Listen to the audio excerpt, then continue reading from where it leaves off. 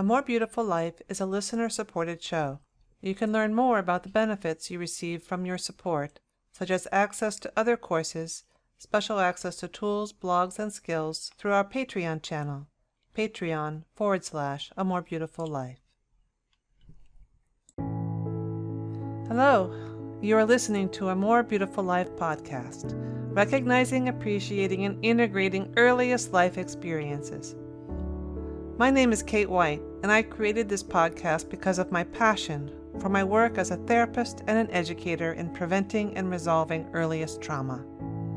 I believe that integrating our earliest experiences brings us closer to who we really are. On the show, I will be having discussions with others on the path who have explored healing our earliest experiences in life, or who, in my opinion, have found ways to live a more beautiful life.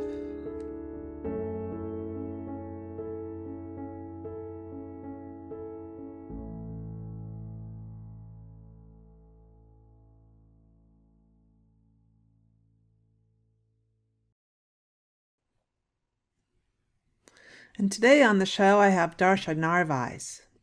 Darcia Narvaez, Professor Emerita of Psychology, University of Notre Dame, researches moral development and human flourishing from an interdisciplinary perspective, integrating anthropology, neuroscience, clinical, developmental, and educational sciences. Her earlier careers included professional musician, business owner, classroom music teacher, classroom Spanish teacher, and seminarian, among other things. She grew up as a bilingual, bicultural Puerto Rican, but calls the earth her home. Dr. Narvaez's current research explores how early life influences well-being and moral character in children and adults. She is a fellow of the American Psychological Association and the American Educational Research Association and former editor of the Journal of Moral Education. She is on the advisory boards of Attachment Parenting International, Kindred, Your Whole Baby, and the Self-Reg Institute. She has numerous publications, including more than 20 books, such as Indigenous Sustainable Wisdom, First Nation Know-How for Global Flourishing, Basic Needs, Well-Being and Morality, Fulfilling Human Potential, and Embodied Morality, Protectionism, Engagement, and Imagination. A recent book, Neurobiology and the Development of Human Morality, Evolution, Culture, and Wisdom, won the 2015 William James Book Award from the American Psychological Association and the 2017 Expanded Reason Award. She blogs for Psychology Today. Moral Landscapes is the name of her blog, and hosts the webpage evolveness.org. And today on the show, I have Darcia Narvaez, who's a researcher and a practitioner and a professor emeritus and so many other wonderful things. Welcome to the show. Thank you so much. I'm excited to be here. Yes, I'm excited to be here too. I'm excited to have a conversation with you, Darcia, because we have similar passions and they run deep and they seem to be insatiable with full of capacity. Right. You have such a rich history. I mean, I think, how many books have you written, Darcia? Over 20. I don't even know. Well, some are curriculum books for teachers, and some are edited volumes with a lot of experts in them, and some are authored.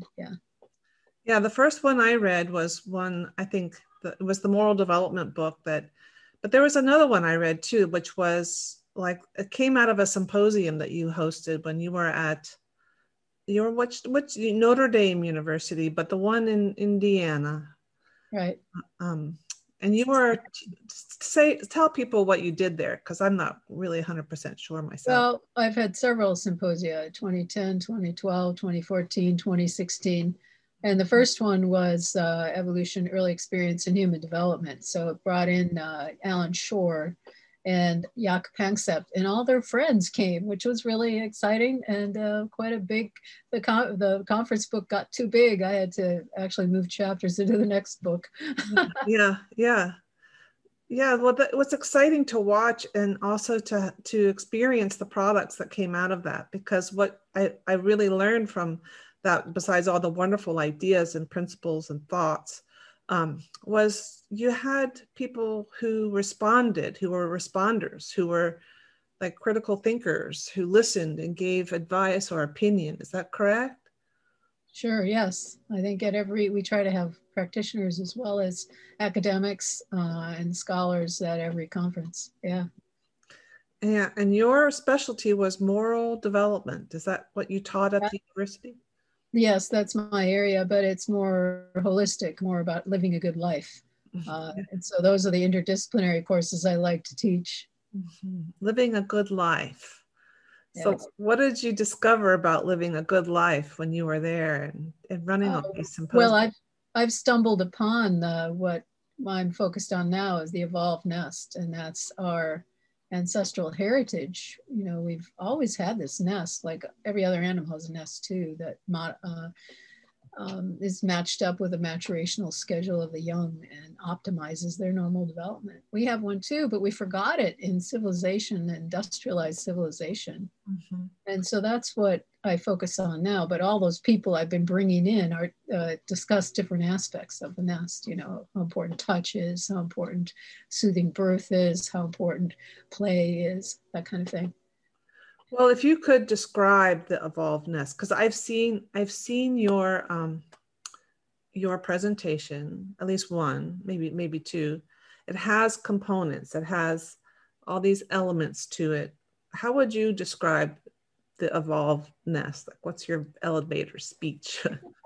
Well, the evolved nest is what we as a species develop to optimize the human potential, essentially. And for young children, it's especially important because the brain is under development. We're born with only 25% of adult brain volume. That's full term birth I'm talking about. And it takes, you know, the brain grows rapidly in the first years of life based on experience.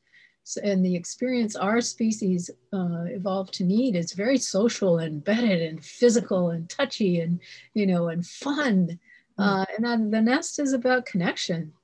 And it's not just early experience, it's throughout life we need this nestedness. Yes. So maybe you don't need to breastfeed after a few years, but you still need that social connection, the responsive relationships and mentors, and you still need affection, and you still need play. So those are the things we focus in on, zeroing in on early experience, especially babies, because people forgot about babies. It's like they think they're just like a plant, and you just have them and put them over there for a while till they grow up and they can talk to you or something. I don't know, but it's kind of crazy how we treat babies in the United States. So You're that's right. the focus. Yeah. Yeah. Well, I know that this panel that you and I are a part of coming up in May on baby adverse events, it probably grew out of all the wisdom that you have around the evolved nest. So tell people a little bit more about your baby ACEs presentation and what you're going to be talking about besides the evolved nest. Yes, I will be talking about that. Well, you know, how we talk about trauma informed now. That is something that I think we still need more informed, to be more informed about baby trauma.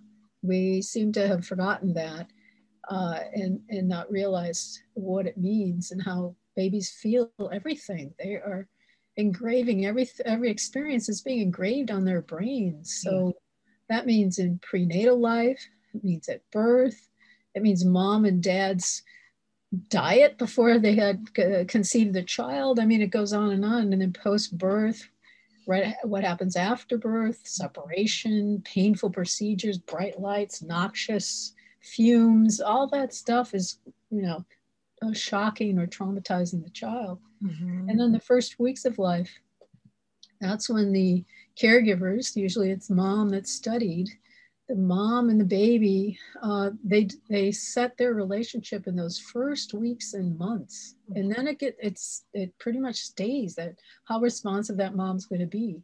And so, for mom to be responsive, she needs a supportive, you know, community, a village around her, so she's able to relax into love. And we don't provide that enough of that either now. And then we blame parents for whatever goes wrong in their child. It's like, what? It's a community responsibility, this evolved nest. It's Yes. not No, just you're mom right. or dad, it's all of us, Yes. right? So it's, the evolved nest is about waking people up to understanding that we all have to step up. We all provide wellness. We all have our responsibilities, right? And Right. we are responsible then when trauma happens to a child. It's not just, them and that little family. It's the community failure. Yeah. Yeah. No, I agree. I work with a lot of moms. Like that's one of my major jobs is to help a mom make sense, or a birthing parent, depending on who it is, make sense of their experience. And they often sit in the chair opposite me and say, this is my fault. I've done something wrong. I know that, they spiral in on themselves. And part of my job is to say, well, actually, you need more support. And that's on us. That's on all of us out here to help you. And then we try to create ways for a mom to map out her support and really, like you said, relax into love, relax into herself in this new role or the expanded role that she has, and work with her partner, work with extended, services. It really, we really do have an upside down culture. We have so much invested in advanced education, and when we really need to start funneling the money and the support into this early time. That's right. Yeah. You have an extra layer that I really love about your work too, Darcia, is that you bring in Indigenous knowledge. Can you speak just a little bit more about that? Well, part of our underlying problem with why we don't pay attention to early life experiences and babies and families is because we forgot um, kind of how to live on the earth well. And Indigenous wisdom is something I've been came to realize is critical. And there's a real difference in worldview that's going on. So the dominant worldview tells us we're all individuals. Well, if you mistreat a baby and send them to bed alone in a crib, let them cry, you start to feel like you are an individual and disconnected, right? And so there's a fundamental way that we treat children that leads to this worldview then that is also about controlling others and dominating.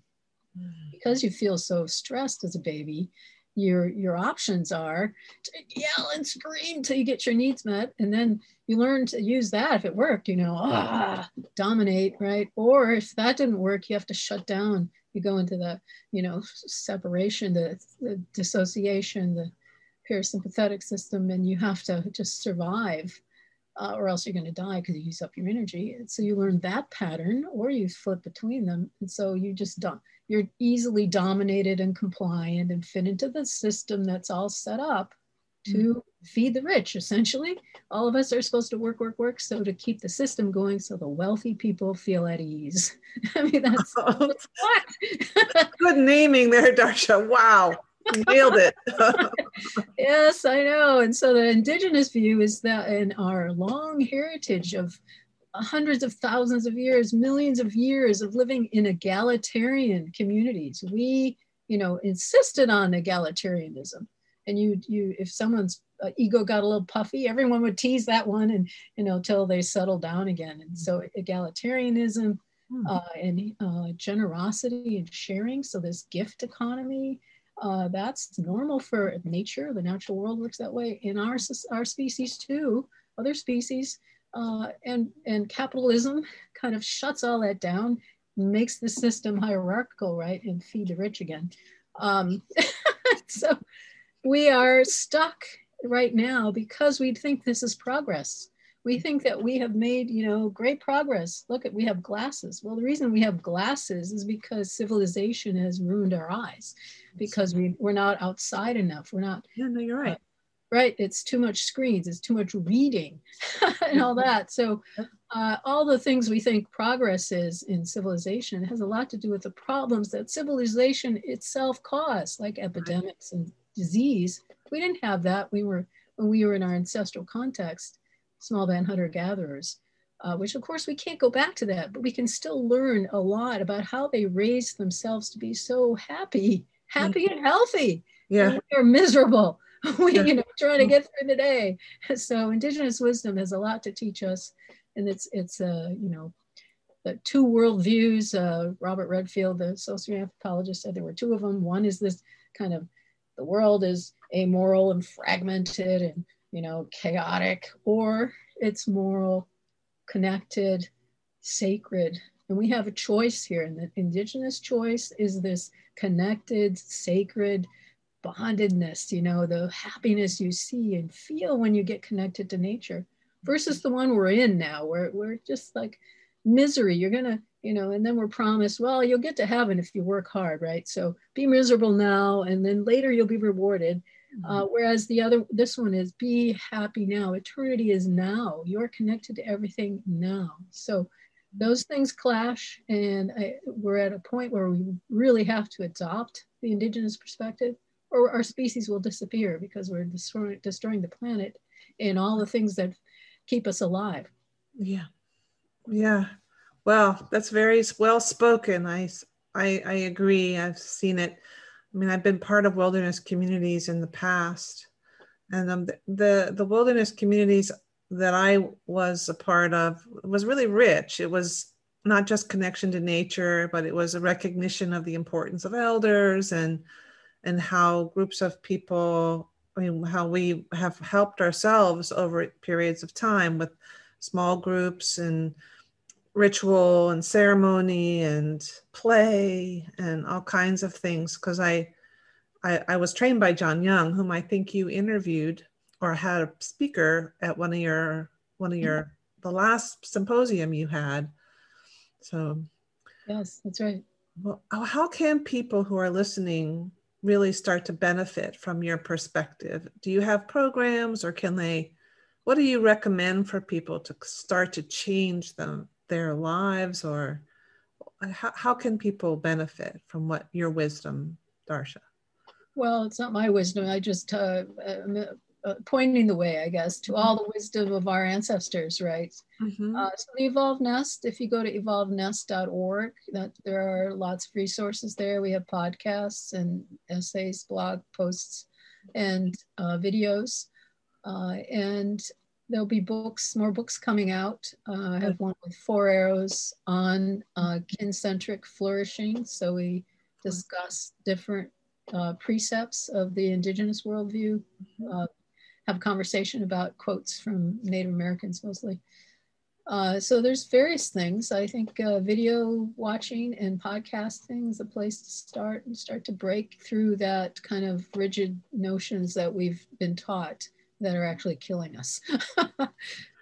That's dire. I'm wondering, what I'm feeling, it'd be nice if there could be like early adopters of the Evolved Nest, and we can create like our own little subgroups out here of starting to weave in these older ways, or this more holistic way of living into our current modern lives. I don't know. Do you have anything like that that's available for people? We are actually starting Mighty Network groups, yeah. Mighty Networks. You can sign up for being in a specialized group to discuss, and I would meet with a group. We're just getting started on that. Good. And let me just also say that people are thankfully getting informed about trauma-informed practices, right? Yeah. But I think what we need to do, that's not enough. That's like getting back to zero for me. It's like resilience, well, they didn't get, shot. They graduated from high school, woohoo, but they didn't reach their human potential, right? Because we're not paying attention to how to enhance development, how to normally enhance it. And so I think the term we need to start using is wellness informed. Wellness. Wow, I love that. So I just wrote a blog piece about that that got posted at Psychology Today. So I write at Psychology Today. My blog there is Moral Landscapes, write about all this stuff. And I introduced the term wellness informed. So now we're going to try to spread that around so that people actually don't have such a low expectations. So we've got this cycle of kind of low expectations going on. You minimize the needs of babies, and you expect them to be kind of aggressive and have terrible twos. That doesn't happen in other places where their needs are met. And then you think adults, yeah, they're selfish and, they're going to dominate others. That's normal. No, it isn't. That's not our normal way of being. And then you create a culture like the one we have where everything is misery and everyone has to work, and not be happy and not be themselves and not, have their own sovereignty. Mm-hmm. And you think that's normal. Those are all slipped baselines. So we have this movie coming out next week called Breaking the Cycle, and you can go to breakingthecyclefilm.org. And that will, it's just a 5-minute film or so, try to show the contrast between the cycle we're in now, which is competitive detachment, really, and that's what I call it, and go back to the cycles of cooperative companionship. That's who we are as a species, and we've got to get back there if we're going to survive. Oh, I love that. They talked about that to how to beat this pandemic. I remember in the early days of the pandemic, they said the only way we're going to get healthy again is if we work together around the world. So it's definitely been presenced, and I'm glad that now there's this, I'll put all these things that you mentioned in the show notes so that people can find you. Mighty Networks and Breaking the Cycle, and I'll post your blog, which is a great little blog to read. That's how I first found you. I don't know how long ago. It was a long time, it seems. At least 5 years ago. When did you start? That was the baby, when you started talking about babies. I'm like, oh, this is great. Someone else. My most popular blog post is Dangers of Crying It Out, the sleep training. That's from 2011. Mm-hmm. And it's got over 3 million hits, just that one post. Okay. Well, I'll make sure I post all this so people can appreciate you and take in all the things that you've been really, passionately following and discussing, and finding others on the path that are similar, all the symposiums that you've had. And now you're retired. You're retired from the professor world, and you're running the Evolved Nest and also Kindred. Why don't you tell people what Kindred is? And so Kindred World and Kindred Media, they are the offshoots of conscious parenting. It's broader now for everybody, not just parents, but that's been around for some decades. And it's just a rich source of resources, of essays and videos and organizations that are linked, that you can learn more about how to fulfill your human potential, how to be your best self, and be a community member and such. Okay, yeah, well, I'll post that too. It's really wonderful. That I love the Kindred. I can always go in there and find something wonderful. It's like a film clip or a blog post or a podcast or a fireside chat. There's so many wonderful things that you and Lisa Reagan are doing together. So, well, it's such a pleasure to know you and to have you here, even for this brief time, Darcia. So I just wanted to ask you what I ask all my guests, so what makes your life more beautiful? Well, I would say the natural world. We have a nice area we live in, and the trees, the oak trees and the pines are my friends.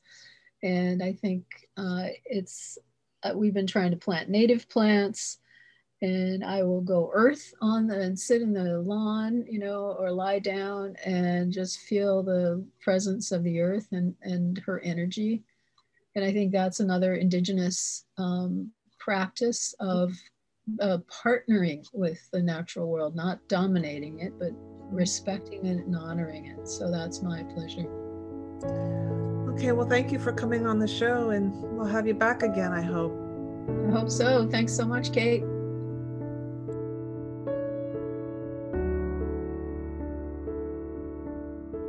You've been listening to A More Beautiful Life podcast. To support our show, please go to Patreon /A More Beautiful Life.